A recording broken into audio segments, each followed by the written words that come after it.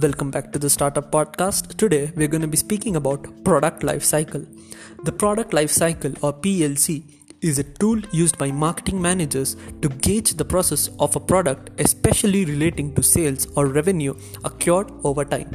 The PLC is based on a few key assumptions, including a given product would possess introduction, growth, maturity, and decline stage. No product lasts perpetually on the market. A firm must employ differing strategies according to where a product is on the PLC. In the introduction stage, a product is launched onto the market to stimulate the growth of sales and revenue. Use of advertising may be high in order to heighten awareness of the product in question. During the growth stage, the product's sales and revenue is increasing, which may stimulate more market communications to sustain sales.